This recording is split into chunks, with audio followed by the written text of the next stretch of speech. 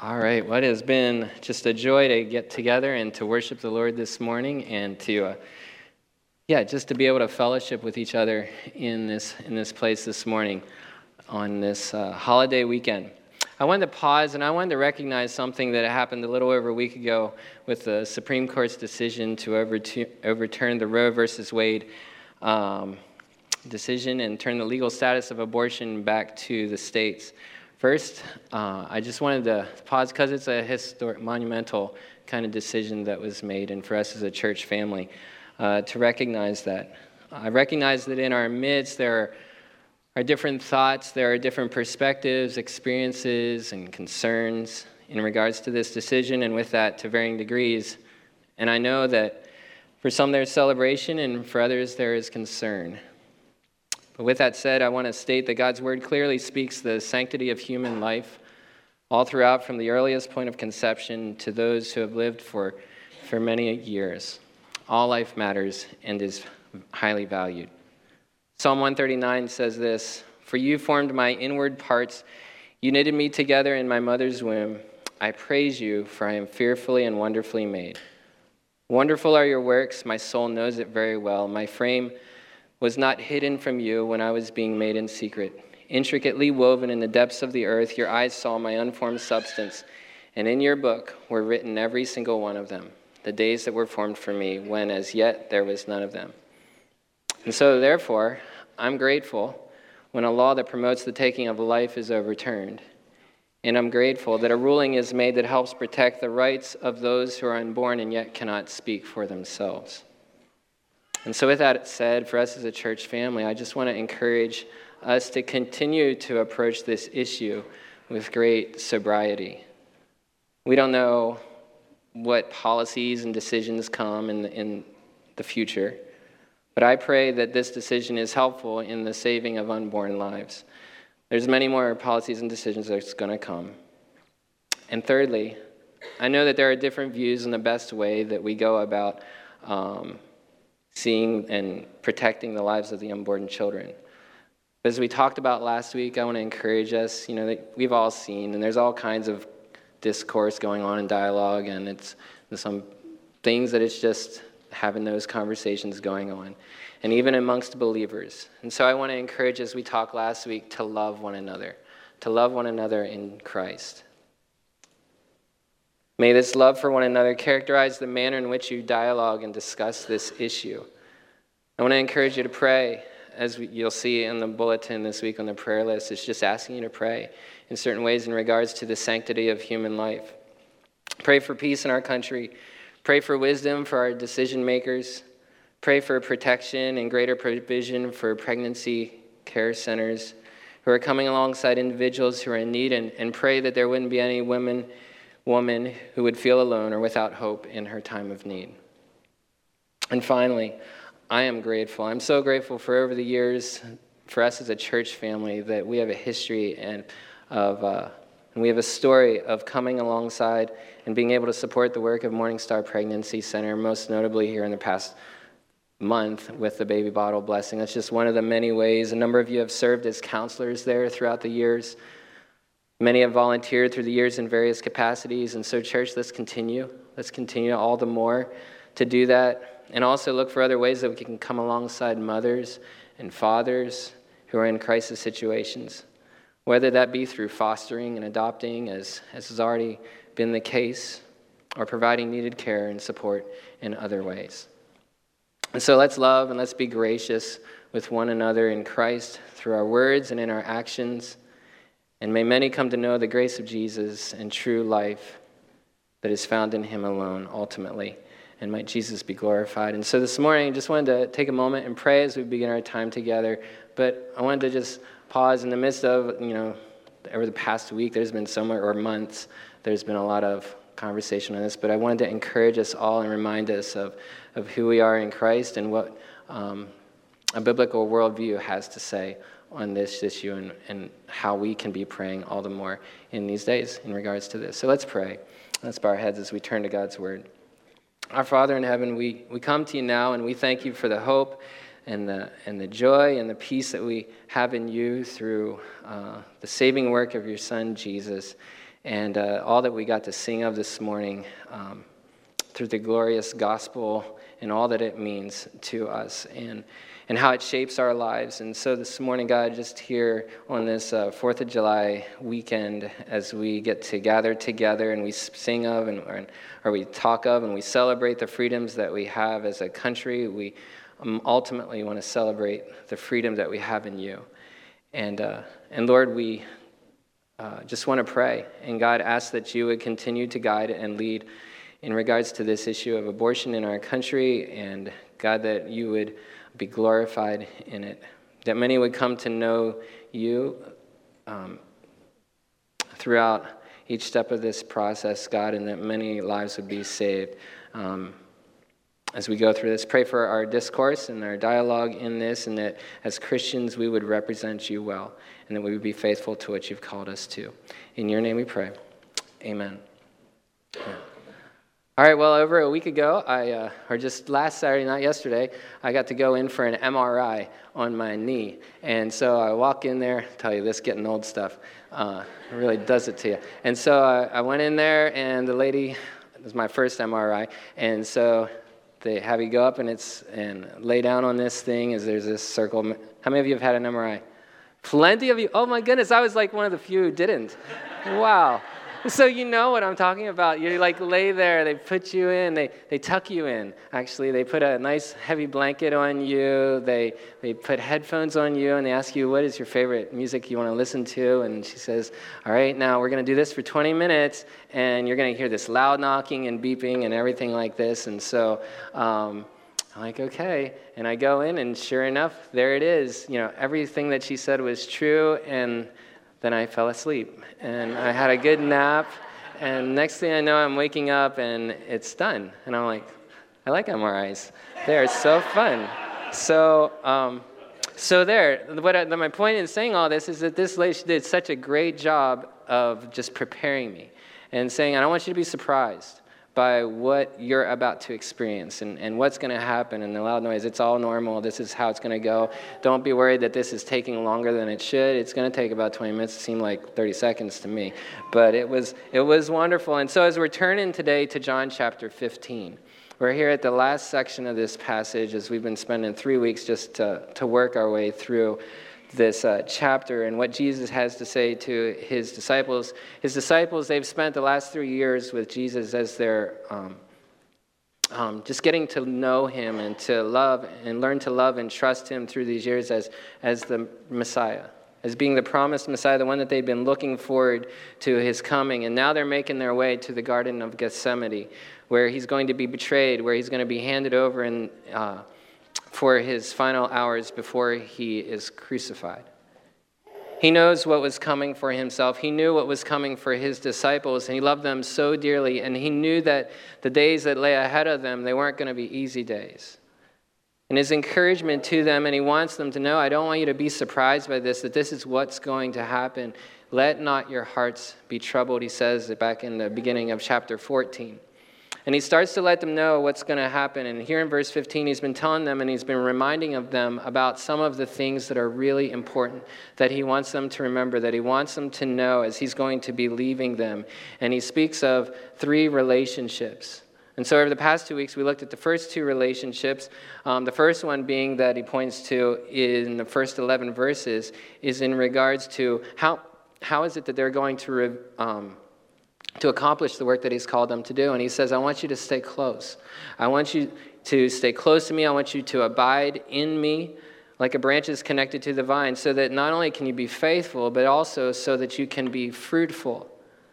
He wants them to know that on their own, they're not going to be able to make it, just like a branch of a plant isn't going to make it if it's disconnected. He wants them to stay close to him. He loves them so dearly. He says, I want you to know there's all kinds of things that are going to be vying for your attention, vying for your affections. And some of those things are going to be hard. And he's saying the secret to faithfulness and the secret to fruitfulness is staying close to him. And so we address that question, are you connected? Are you connected to Jesus? In verse 11, Jesus says this, these things are spoken to you that my joy may be in you and that your joy may be full. And Jesus is saying, you want to know life? Do Do you want to know the abundant life? Do you want to know the joy-filled life? The life that's satisfied? Then stay attached to me. Because remember, I'm the resurrection and the life. I am the true vine. And so this takes us back to the reason that that John has written all of this about Jesus. It's so that people would believe and so that they would have life and that they would know joy to the full. And so with that in mind, he then leads into the relationships, is what we talked about last week, that his disciples are to have with one another, that as we apply this to our lives, it's how us as a church family, as fellow believers, are to have these kinds of relationships with one another. And he said it numerous times. What he says here in verses 12 through 17, it's nothing new. He said it many times, and he's saying, I want you to love each other. He's saying you are chosen to love one another. You're to love each other in the way that I'm going to love you, and you're going to see how I love you in the next few hours. And the kind of love that I'm calling to you. And so as you do so, you're going to bear fruit because that's what I've called you to do. And that's what happens when you abide in me. And so this is why he has called. This is why he has chosen us as his friends. In 2 Peter chapter 1, verses 5 through 8, this is what Peter writes. He says, for this very reason, make every effort to supplement your faith with virtue, and virtue with knowledge, and knowledge with self-control, and self-control with steadfastness, and steadfastness with godliness, and godliness with brotherly affection, and brotherly affection with love. For if these qualities are yours and are increasing, they keep you from being ineffective or unfruitful in the knowledge of our Lord Jesus Christ. He's saying, I want you to be fruitful, and I want you to be faithful. Peter is saying the same thing. Stay close to Jesus. He's saying, read his word, spend time with him, grow in your knowledge of him, strive for all that honors and glorifies him in loving obedience, and love one another, and you're going to be fruitful. It's going to happen. And so he says, abide in me, remain in me, love one another. And why is there such an emphasis on this love for one another? Well, I think as we're going to see in what he says here at the end of this passage, he needs to say all of that. We need to be reminded of it. We need to know that there is all this love and encouragement and support. Because don't be surprised, it's going to be hard. And so let's read verses beginning at verse 17 of chapter 15 here today. John 15. Actually, let's start at verse 18. It says this, if the world hates you, know that it has hated me before it hated you. If you are of the world, and the world would love you as its own. But because you are not of the world, but I chose you out of the world, therefore the world hates you. Remember the word that I said to you, a servant is not greater than his master. If they persecuted me, they will also persecute you. If they kept my word, they will also keep yours. But all these things they will do to you on account of my name, because they do not know him who sent me. And if I had not come and spoken to them, they would not have been guilty of sin, but now they have no excuse for their sin. Whoever hates me hates my Father also. And if I had not done among them the works that no one else did, they would not be guilty of sin. But now they have seen and hated both me and my Father. But when the Helper comes, whom I will send to you from the Father, the Spirit of truth, who proceeds from the Father, he will bear witness about me. And you also will bear witness, because you have been with me from the beginning. And in chapter 16, he continues, I have said all these things to you to keep you from falling away. They will put you out of the synagogues. Indeed, the hour is coming when whoever kills you thinks he is offering service to God. And they will do these things because they have not known the Father nor me. But I have said these things to you, that when their hour comes, you may remember that I told them to you. I did not say these things to you from the beginning because I was with you. And so do you hear what Jesus says is going to happen?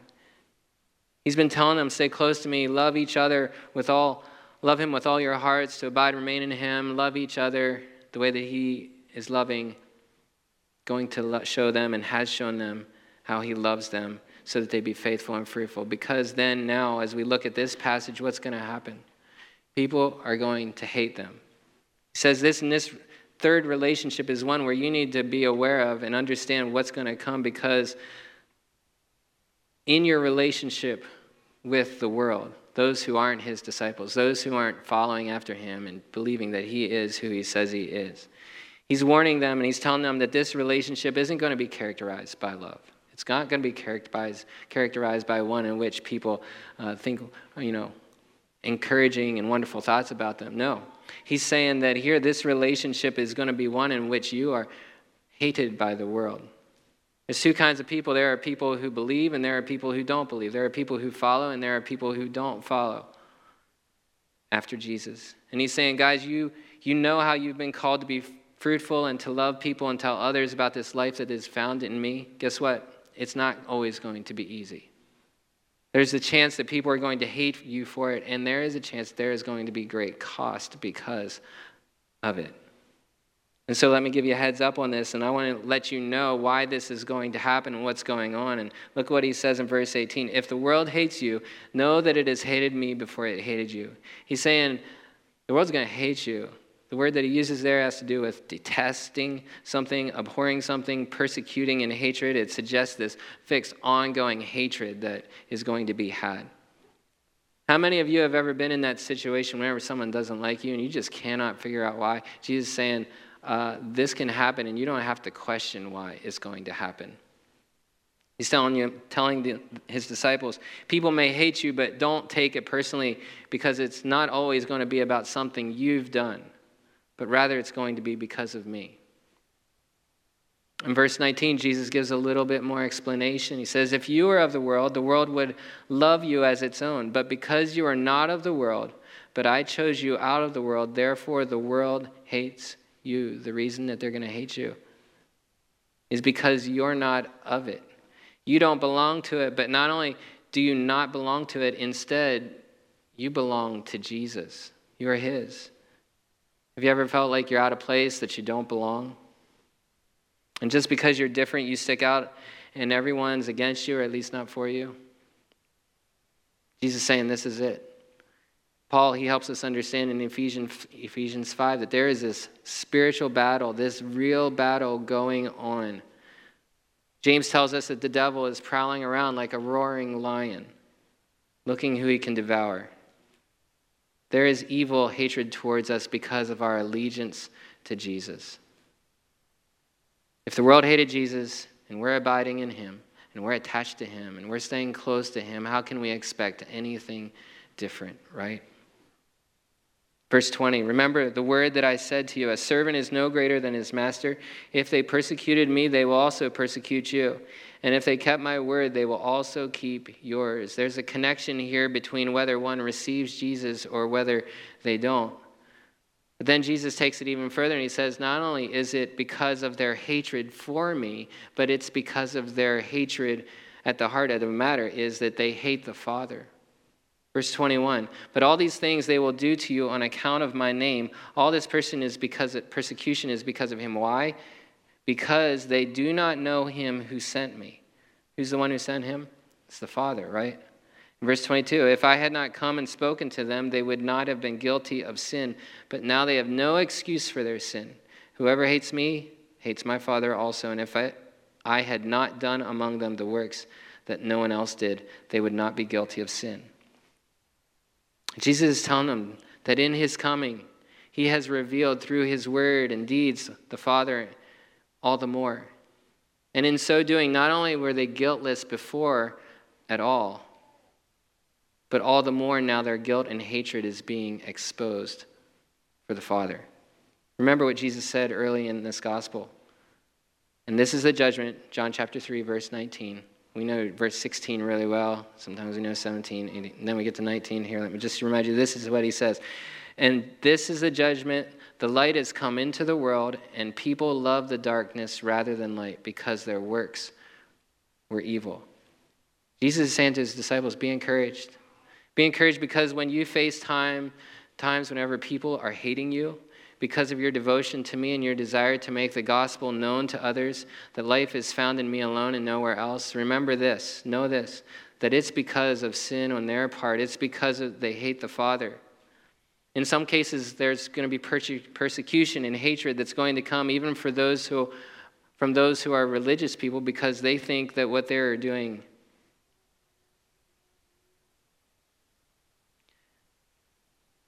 Persecution and hatred is going to come even from those who are religious people, as would be evidenced by what was about to happen in the days to come. What's going to happen?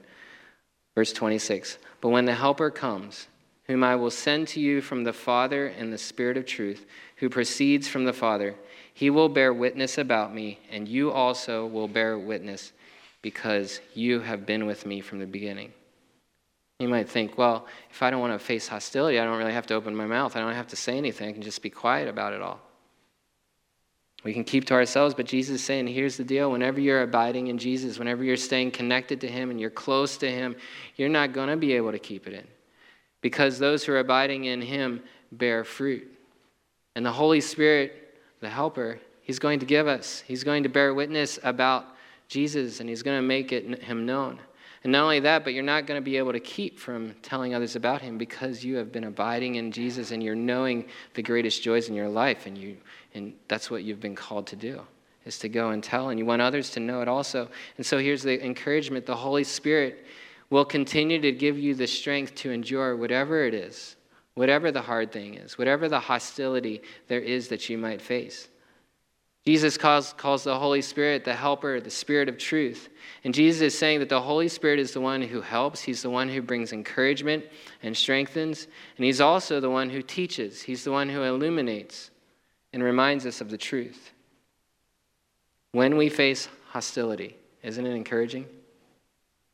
So encouraging. It helps us keep going. It reminds us, the Holy Spirit reminds us of the truth of who Jesus is, and he gives us the encouragement that we need to keep on going.